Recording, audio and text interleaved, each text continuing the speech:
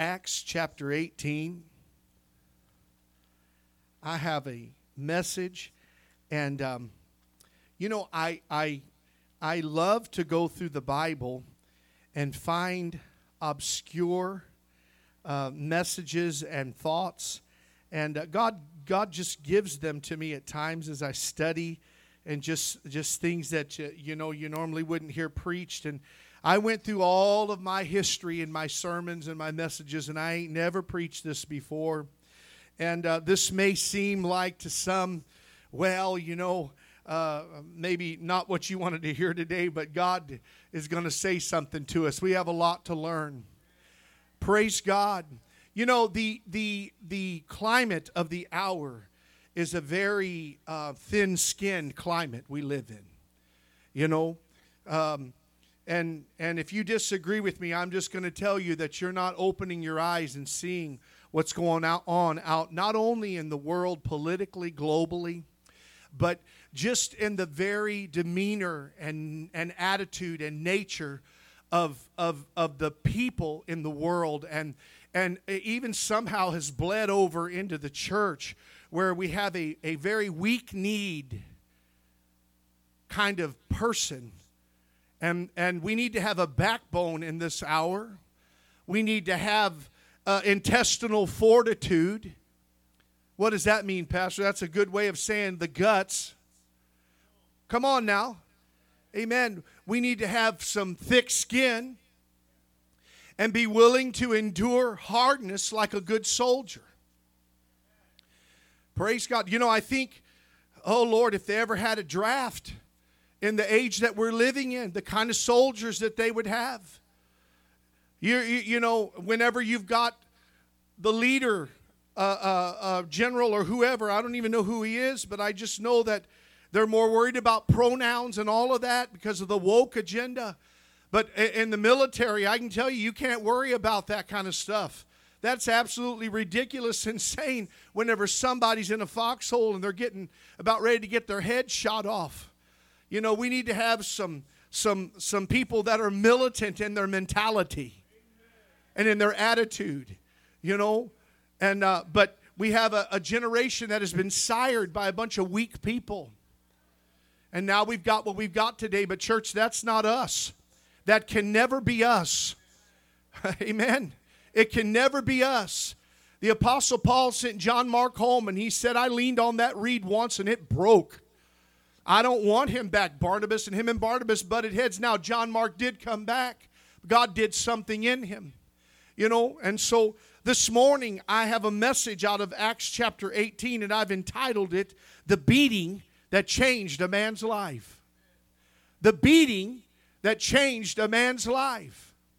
Now, in Acts chapter 18, the Bible says, starting in verse 12, and we're going to read some more as we get through the message from the first part of the chapter, but starting in verse 12, and let's pray over the word, and then we'll get right into it. Father, we thank you for this opportunity to come and to break open the bread of life.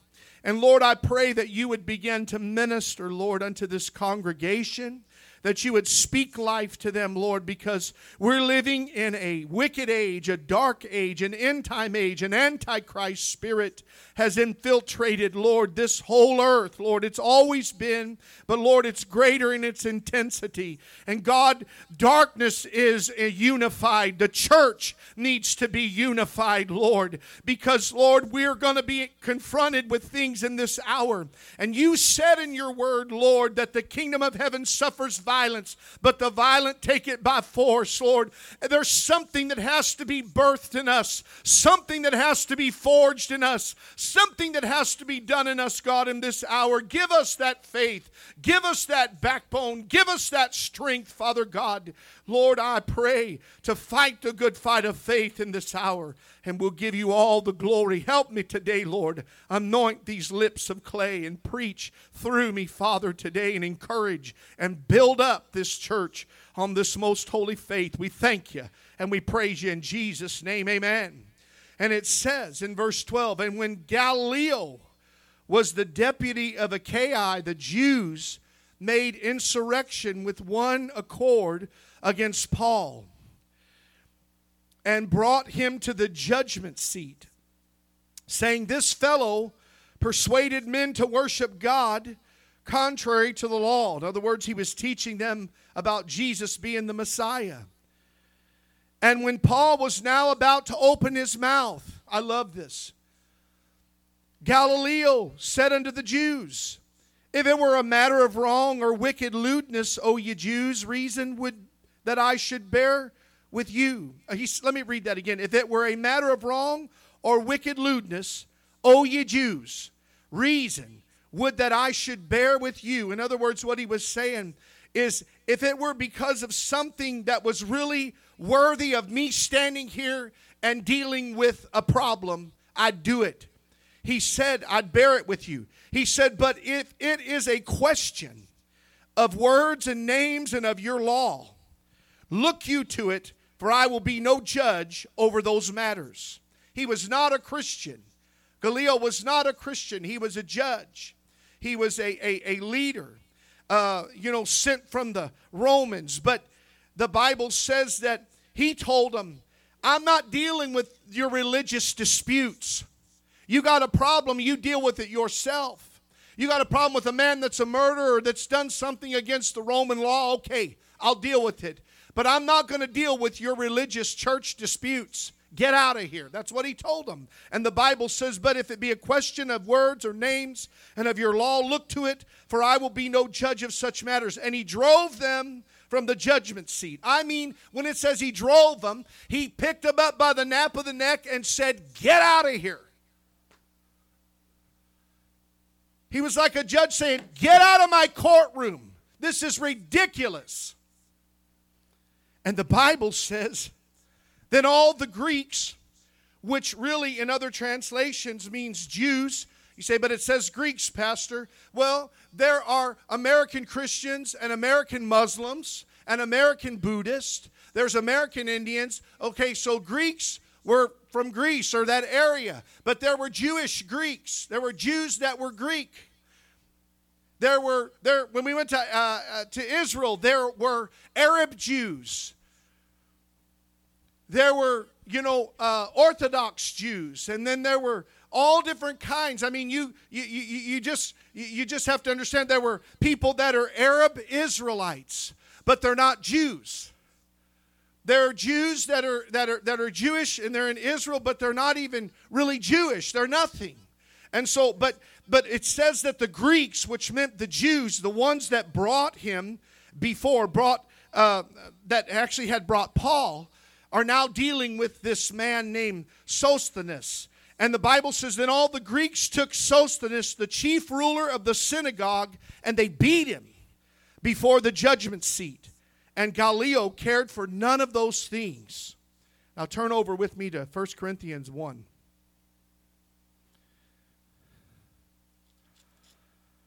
When you get there, say amen. Amen.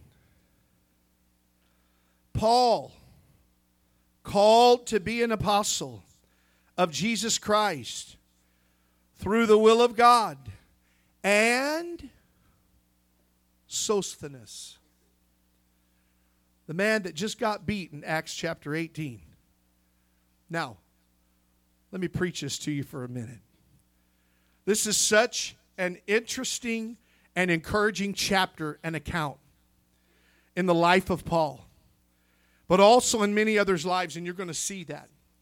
You could almost make a movie out of this particular story and account that I'm going to speak to you about this morning in Acts chapter 18.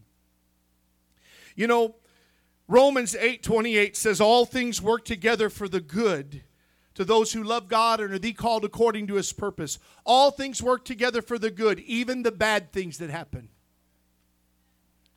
Even the bad things that happen. I was sharing this last week, and I was talking about how that we believe God for the will of God, and things happen. But whenever we do something that's wrong and we suffer a consequence, we blame the devil. Well, I just want to tell you right now that all things work together for the good, even the consequences that we go through, because God is doing something in our life. He's building something in our life. All things work together, even the bad things, even the chastening times.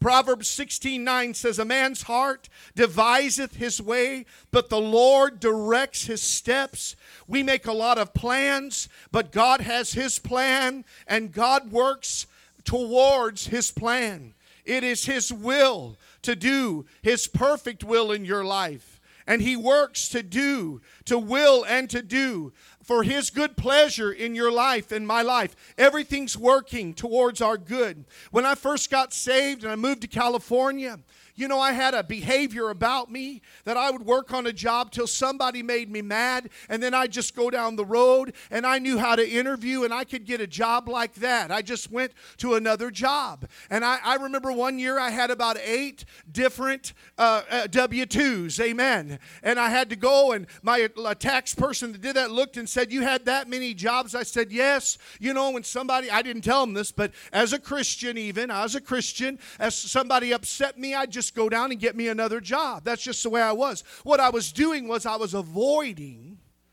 any kind of chastening, any kind of dealing with my life, even in the natural realm, because all things work together for the good. Amen. I remember whenever we got married, and Sister Skiles and I were married about 2 or 3 months, and she had a family friend that her dad got me a job in the union, and I went on the job, and I had my hard hat. I wore my hard hat to work. That's how dumb I was. Some of you didn't get that unless you worked construction. They made fun of me in Spanish and English. Amen. Come on now, church, amen. I had my bucket, I had all my tools, I had my lunch with Sister Skiles red hearts on there, and I love you and everything else, with my sandwich stamped out in a heart, shape. Here I am. And I went to work, had my hard hat on. They were making fun of me. I got on that job, and this wet behind the ears green young man that's a Christian, got down there in that ditch with the pastor's brother. I'm seeing him up there worshiping God on Sunday morning and Sunday night. And I thought, man, I've got it made in the shade. Praise the Lord. I don't want to be, talk too rough. I don't want to be, abused or anything here on this job. I just want to, I want to just have it easy street. That's the mentality I had, But I couldn't go to another job. This was the best job I'd ever had, and I couldn't go backwards. I had to go forward. And so, but what I didn't realize is God was doing something in me. He was building something in me. All things were working together for the good. And I remember getting down in that ditch, lifting 10 and 12-inch pieces of cast iron pipe with Dale Downs. And he was awesome. Amen. He was an awesome friend. He was an awesome, guitar player and a brother in the Lord. But when we got on the job, he was real business, let me tell you. He didn't mess around. I said, he's the only person that ever cursed me out without using a curse word. We were down in that ditch, and he said, pick it up. And I thought, he called me. Pick it up. I'm over here holding this. I'm 65 years old. Pick it up. And I thought, man, we lifted that thing up, and other foremen and all them other workers in there, they made fun of me. They laughed at me, and they put pipe on my shoulder, and I fell back, and I dropped a piece of pipe, broke a piece of pipe, it shattered, and they were laughing. They were in the floor laughing so hard. And I said, I'm going to quit. And I thought, where are you going to go? What are you going to do? Best thing ever happened to me, because it caused me to have longevity on my job and to stay no matter what you go through, what you like or don't like, or what people say to you, or what they do or don't do, or whatever. It caused me to be consistent and stable through every season of my life, no matter what. even when you're called a bucket of pew, even when you're called a dumb sucker, even whenever you're called everything you can imagine but a child of God, and you're down there. And I learned something. I got grit. I learned how to be a plumber. I learned how to run pipe. I learned how to work hard. I learned how to deal as a Christian in a life and in a profession where there were hard men that didn't care about your feelings. Well, we have to learn something in our Christian experience. And let me share something with you. I want you to understand as we go through this backstory. Paul, in Acts chapter 18, comes to Corinth. And he connects with Aquila and Priscilla in verses 1 through 3. They had the same craft. They were both tent makers. And so he makes tents with them. He's working with them. But he always took an opportunity to preach. So he's tent maker by day, and by the evening, he's in the synagogues, or maybe whenever he had downtime, he's in the synagogues, especially every Sabbath, and he's persuading the Jews and the Greeks. And I love that, because we should always take an opportunity to minister in everywhere we have possible, every door that's open to us. No matter a restaurant, no matter a gas station, no matter a park bench, no matter where I'm at, I'm always trying and thinking and being led by the Spirit. Sometimes God wants you to talk. Sometimes He doesn't want you to say a word. But we need to be sensitive to the Spirit of God. But he always took an opportunity to preach according to verse 4. And in verse 5, the Bible says, and when Silas and Timotheus were come from Macedonia, Paul was pressed in the Spirit and testified to the Jews that Jesus was Christ. That tells me something. He's pressed by the Holy Ghost to preach Jesus is the Messiah. Maybe he was a little soft-pedaling it, and don't act like the Apostle Paul never had or went through times where there was a fear of man. He wrote about every instance in your Christian life and things that you would go through concerning fear of man, concerning being beaten, persecuted. He went through it all and taught us all. We learn more from the Apostle Paul than anybody concerning persecution in a person's life for preaching. But he preaches Jesus is the Messiah. I think it's so awesome because Timothy and Silas begin to come. It's awesome when you got people with you. Amen. I got word that Tony Almond over there in India, he met up and he in one of the services, and there's a lady demon possessed. You know, he's there by himself with preachers he didn't know. We don't know if they're Holy Ghost filled. We don't know if they know anything about Pentecost, but we know he's there, and that demon-possessed girl like to drug him to the back door.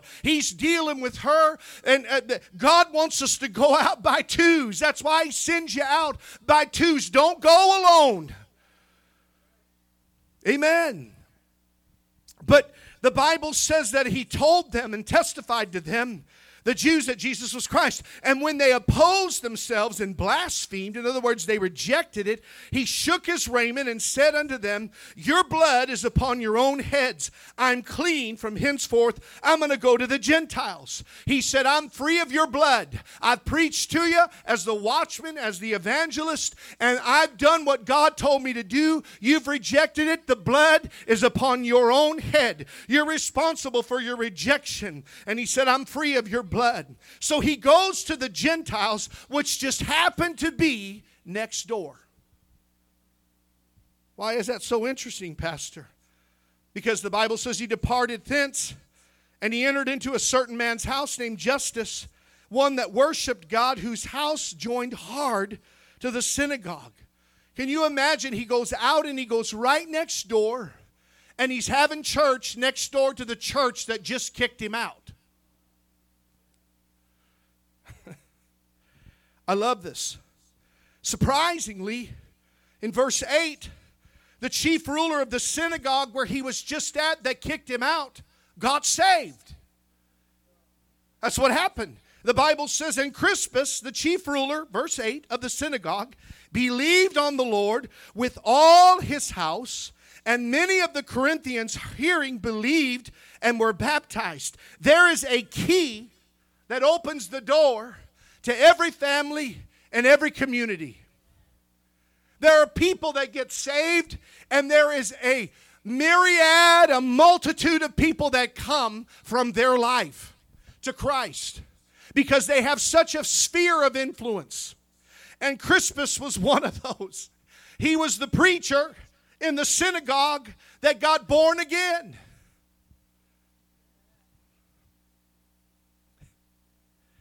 God said in His Word, I will place a table before you in the presence of your enemies. That which was his enemy now becomes his brother in Crispus. There's always another harvest field. So you get kicked out of the school, there's another harvest field. So you get kicked out of the Walmart parking lot, there's another harvest field. So they tell you can't do this in the park. You can't have a barbecue in a rally. You can't go preach in the streets. You can't do. There's always another harvest field. God said, just go, I'll lead you. There's another harvest field. Praise the Lord. So, but God will place a table before you in the presence of your enemies. I believe they were seeing such tremendous fruit from the revival that was taking place. And we know that the devil got stirred up, because the scripture talks about that. We're going to get into it in just a minute. But the devil got stirred up.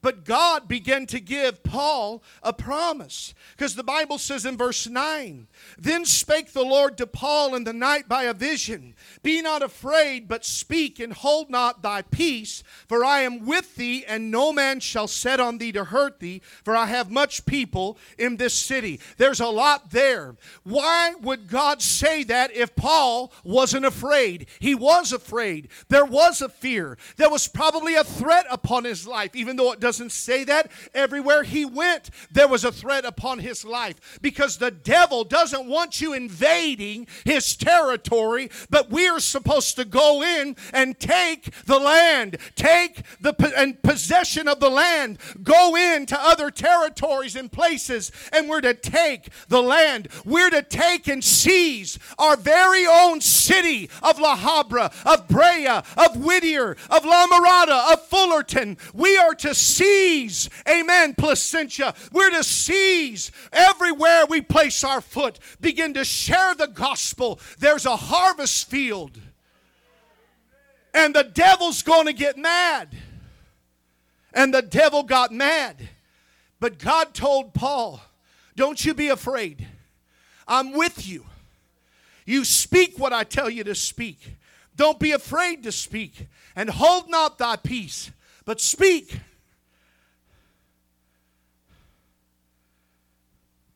No man shall hurt thee, for I have many people in this city. In other words, I got a lot of work I'm wanting to get done there. Now listen, anytime you go and you begin to make a dent upon the enemy's camp, he's going to rear his ugly head. Amen.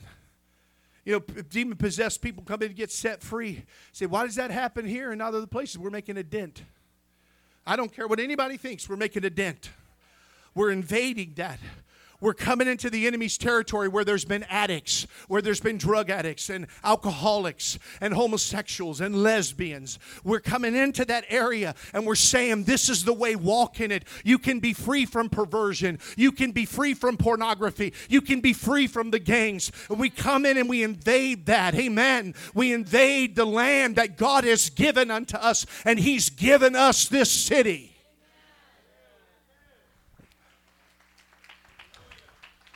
But that doesn't mean that you're not going to be confronted with the devil.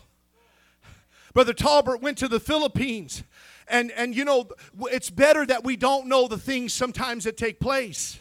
He was there, and there was a witch doctor in that city, that village where he was. And he's preaching, and the people were just kind of looking at him. They weren't really making their way towards, you know, hearing the gospel and responding to it. And he said there was a witch doctor, and she basically sent word to him, either you're going to leave or I'm going to leave, and I'm not leaving. I've been here all these years. This is my territory. And Brother Talbert said, we ain't leaving either. We've come here to bring light in a dark dark area and show the truth to people. And he said, I went down to the lake one day, me and Brother Alipio, and he said, we're down there and we're swimming in the water, taking a bath, getting all cleaned up. And he said, all of a sudden, he said, the whole community came out and they're staring at us out there in that water out there. Hundreds and hundreds and hundreds of people. Said they just kept coming and just kept coming. You know, he said, my God, what are they doing? They're out here wanting to see us all naked and out here with no clothes on, you know. And he said, we're out there. And he said, we're just doing the backstroke and we're swimming. We're having a big old time. And he said, we finally come out of the water after about 15, 20 minutes. And we're walking up, putting our clothes on. And he said, we walked up and the interpreter was just looking at us. And he said, you swim with the lizards. Brother Talbert said, lizards? What's lizards? They found out through the interpreter that lake was plumb full of crocodiles and alligators. And they're out there doing the backstroke. Brother Talbert said to the preacher, he said, why did you let me swim out there where my life could have been taken from me? He said, I didn't know they were out there either, brother. But what was so awesome is what the enemy tried for the negative and for destruction through that witch doctor who would go down and throw hogs and chickens and feed those alligators, making them very hungry and knowing that that's the place. You know, they throw bodies out there if they wanted to execute somebody. That was just their savage, brutal justice or way that they lived. He said, we're walking up there and all those people are looking at us like we're some kind of gods. And he said, all of a sudden, we had this massive audience. And we began to preach, amen, the gospel.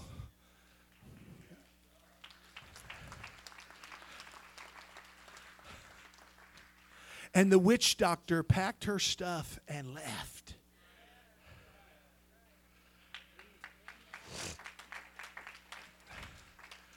Pastor Lee shared with us in this church. I believe it was in this church. If it wasn't, it was at another church. Amen. But he said when he was in the Dominican Republic, he said they were preaching and nobody was moving. And he said they worshiped. And he said for an hour, but nothing happened. And he said they began to preach and the rain fell. He said it was hitting that tin roof. It was so loud. It was so powerful. It was so loud. He couldn't even preach enough for them to hear him. And so he said for a minute, I just began to walk around that chapel of about 30 or 40, 50 people. And he said, I walked back there to the back. And he said, I stuck my head out the window or the wall, the tent of that little thatch hut. Not thatch hut because it had a metal roof. But he said, I looked out there and he said there was a cloud up there with a man's face on it. And he said there was rain coming right over that chapel only. Can you imagine having a space as big as this room and the rain's coming right down on that spot? And he said, I looked up at that and I began to rebuke that. And he said, it stopped. And he said, then we went back up there and here come the worship team. He said, oh, no. We've worshiped for an hour. Sit down. You're going to hear the word of God. He didn't just call us to sing songs about a God we don't know. But he called us to preach the gospel. He said multitudes in that place. About everybody got saved. People filled with the Holy Ghost saved. There is an attack of the enemy that comes. Just get used to it. It's going to happen where you invade, where you begin to minister to somebody's family and somebody gets saved. It's like that wife that gets saved and her husband, who's an alcoholic, says, you go to church, you come home, I'm going to beat you. Well, she come home and he would beat her and she'd still go back to church, black eyes and everything else. But she said, I love God more than I care to be safe and delivered from your beating. I will go and serve God if he beats me every week. Well, he got born again again, praise the Lord. But God knows how to bring good out of bad situations. I don't advocate abuse. You know that, church. I'm just saying that we're going to go through things in our life, and we need to understand that the eternal glory, the eternal reward, everything that we receive eternally is worth it all. External gain, Paul learned in revival, often brings personal pain. We act as if Paul was this figure who never felt pain. That's not true. He felt pain. He felt fear. He went through it. But we act like when we read the Word of God, because we only hear the testimonies of such a great man, it's almost like he went through it and it didn't faze him. I can tell you he felt the pain of the stripes across his back. He was stoned and left for dead. And there's a part of that scripture in Acts that says, whenever he was stoned and left for dead, they all stood around him looking at him. If I'm ever down in the floor, don't stand there and look at me. Pray for me. Pray for me.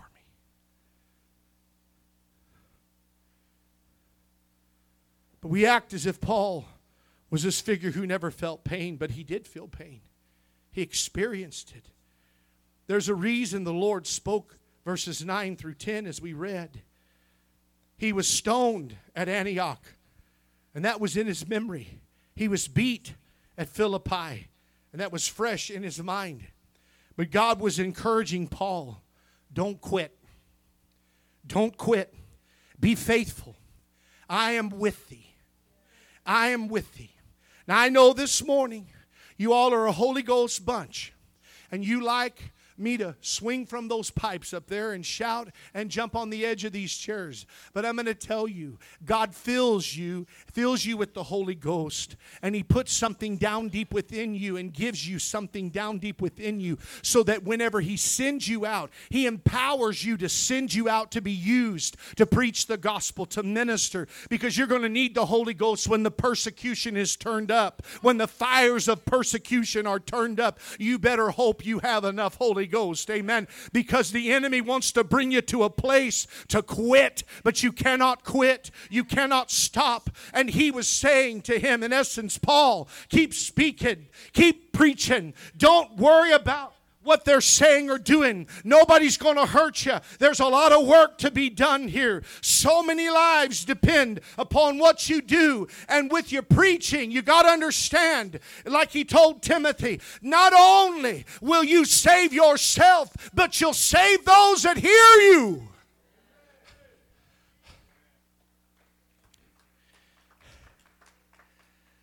Listen to me. There is a special anointing on people's lives. And that anointing is in concert with who you are as a minister. God spoke that to me last night. I didn't get it out of a book. He said, look at the Bible. Look at people's lives. There's an anointing upon specific people's lives. Well, everybody that has an anointing on their life, every preacher, everybody that has an anointing on their life, there's a specific personality and attitude and way of life that they have. And that anointing, I'm telling you, works in concert with that person's personality. And you're going to notice as they begin to somebody gets saved under their ministry, they take on a very similar identity and nature. I know it's God, I know it's Christ, but you know, I'm just going to tell you, you'll hear a preacher and you hear men that got saved under him that are preachers. They're very, very similar.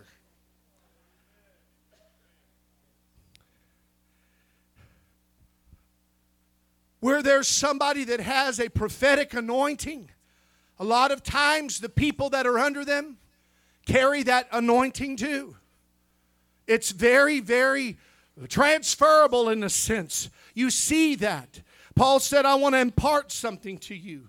Now, God's the one that allows that and does that, but there is a special anointing on people's lives, and that anointing is in concert with who you are as a minister, and I believe it affects those who are fruit from your ministry. Often they are very similar to you. Paul told Timothy, endure hardness like a good soldier. What he was telling him is, Timothy, you can't be weak. Son, you can't be weak. You've got to be strong in the Lord. And so endure hardness as a good soldier. I was reading this morning. Stay here with me. 2 Timothy chapter 2, verse 3. This is what it says. He said, thou therefore endure hardness as a good soldier. And then he went down to verse 9, because this is who Paul was. Wherein I suffer trouble as an evildoer, even unto bonds. But the word of God is not bound. And he was saying, I go through all kinds of things, but it's not going to stop the word of God from coming forth. The word of God is not bound. I may be bound up, but I'm going to preach to you and my persecution and in my being captivated because they've arrested me for preaching the gospel. I may have arms behind my back. He said, but let me tell you, the word of God's not bound. Not Timothy, but Silas, let's sing. Let's worship God in this prison. Let's sing. And God began to break the chains, and they began to preach the word, and the multitudes were saved in that prison that day. God knows how to free you and let you know today, don't let the word of God be bound, because God is not bound and his word is not bound, no matter your circumstances. My God in heaven. He said, therefore I endure, verse 10, all things for the elect's sake. The elect, their sake, I endured. That they may also obtain the salvation which is in Christ Jesus with eternal glory. He said in verse 12, if we suffer, we'll reign with him too. We may go through a beating. We may go through suffering. We may go through a lot of things. But we're going to reign with him one day. Hallelujah. We're going to reign with him one day. My God. Hallelujah. And he said, I suffer and go through it for the elect's sake, because people are listening to your message. And if you don't believe it, why would they believe it? If you don't stand in adversity, why would they stand in adversity? If you don't stand in the time of persecution and trouble, why in the world would they? But he said, the word of God is not bound, Timothy, rather. He said, God, amen, will see you through and give you something down deep within you that no matter where you're at, you still keep preaching and singing and praying and believing. You don't say, I'm going to hang my harp on the willow tree. You ain't got nothing to say. Because there's a world out there that's requiring of you a song. They're saying, wait a minute, the God of that Bible.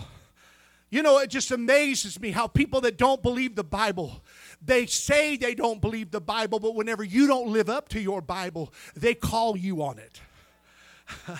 I said, any atheist that comes up to you and they're angry because the evil in the world and God did this, they do believe in God. They say they don't, but they do. It's the person that says, that's good for you, and walks away, that doesn't want to argue with you. They really don't believe. But there are people that are angry because the God that they have envisioned in their mind is not the God of that Bible. He's God, and he does what he's going to do, no matter what we think or say. He's God. But church, there are beatings that come. Sosthenes, amen. I guess he was Spanish.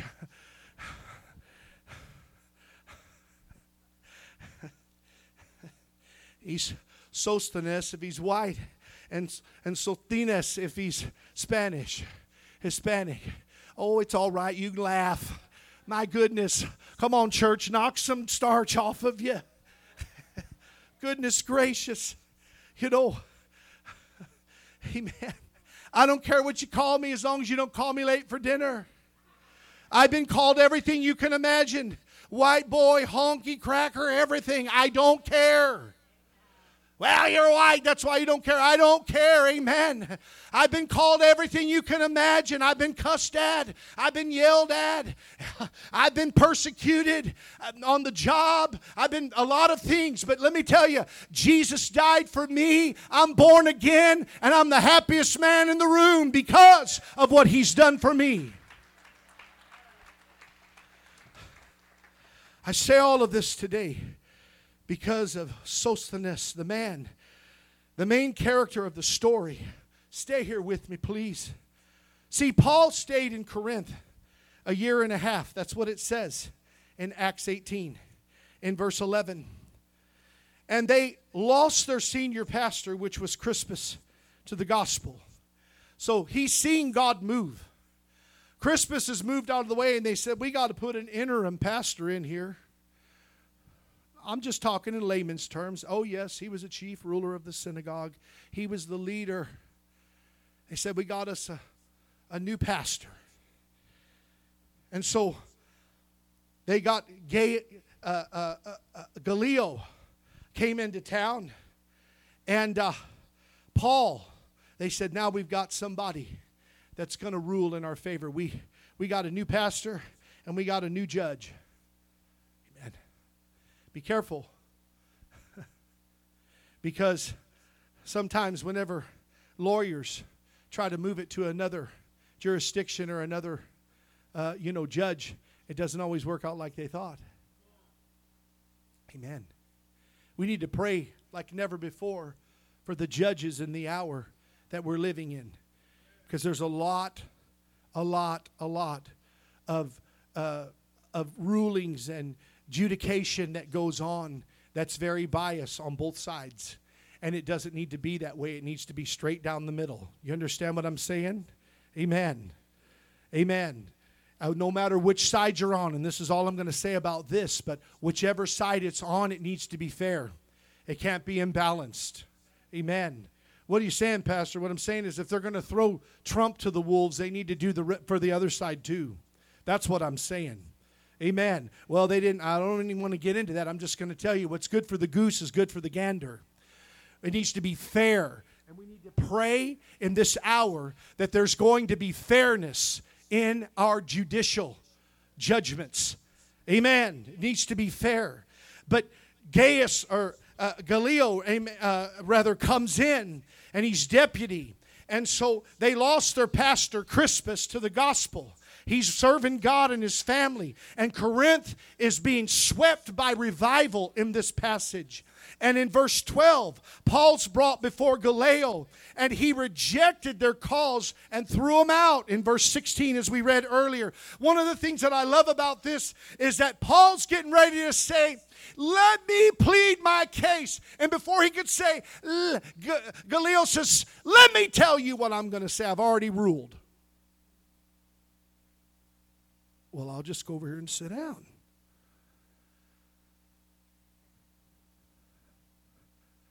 Just let God fight your battles. He'll turn the enemy's favorable advocate on himself. Amen. You know that person on your job that just seems to get away with murder? Just pray, Lord, you know what? I want to keep a good attitude. I want to stay right before you. And I'm praying and believing that you are not going to allow this injustice to go on, but that in your time you're going to cause it all to come. Haman will hang from his own gallows. Who's that, Pastor? Oh, folks, we need to read our Bibles. Read the book of Esther. Haman was made gallows for Mordecai to hang from, but he hung from him himself. Amen. Amen. Even as a Christian, be careful who you step on going up the ladder, because you might have to crawl back over them coming back down.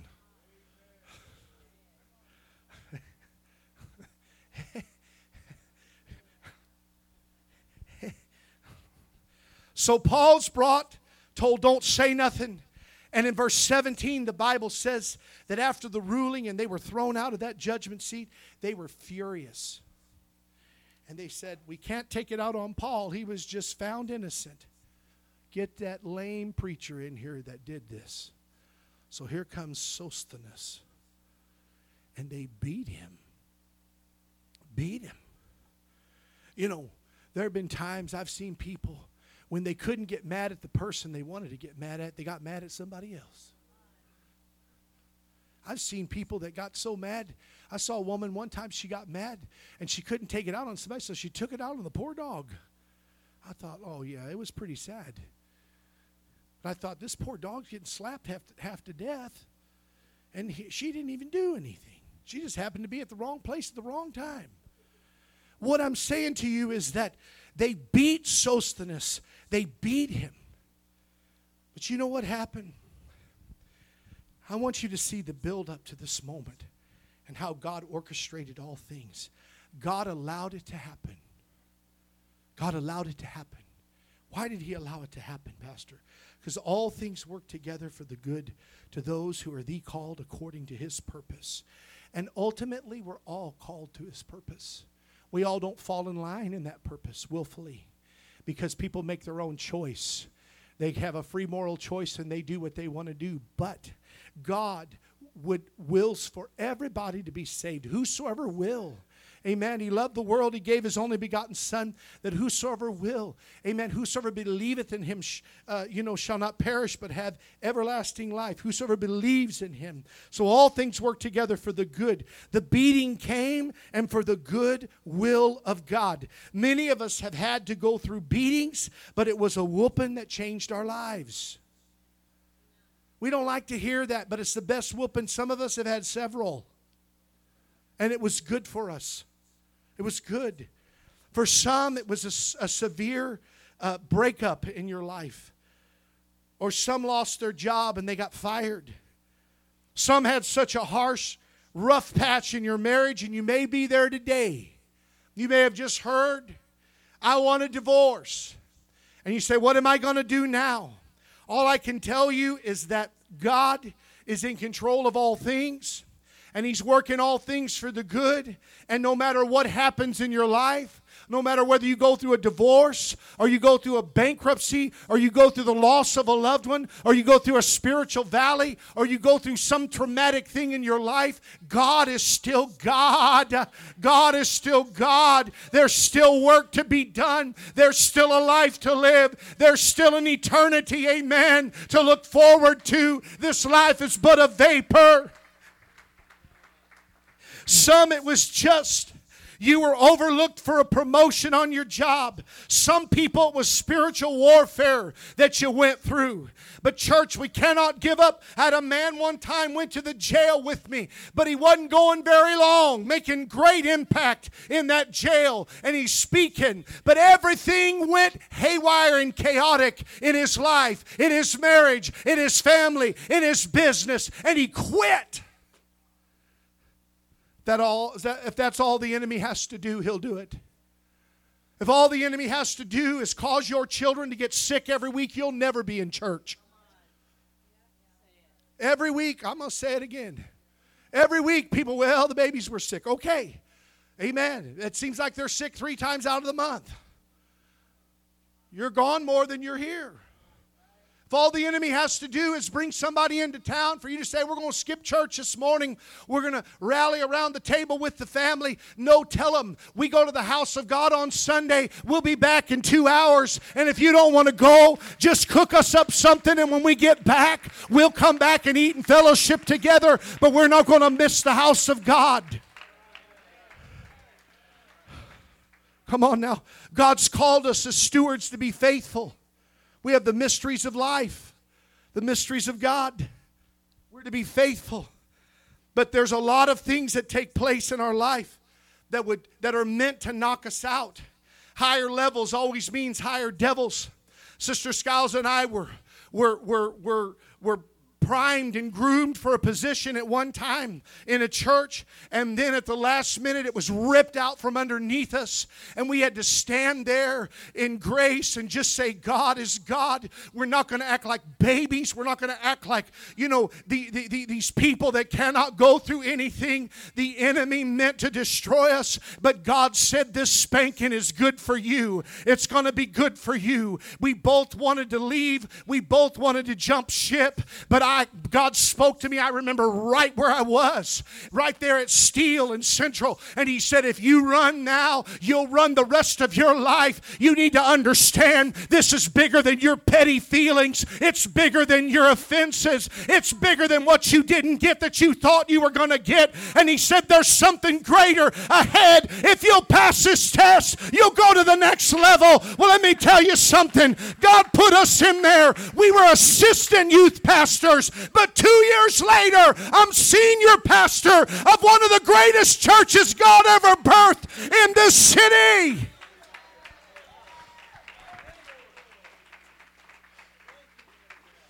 Because you can't get promoted if you're not willing to grow and go through the hurt and heartache and pain and this word we hate, disappointments.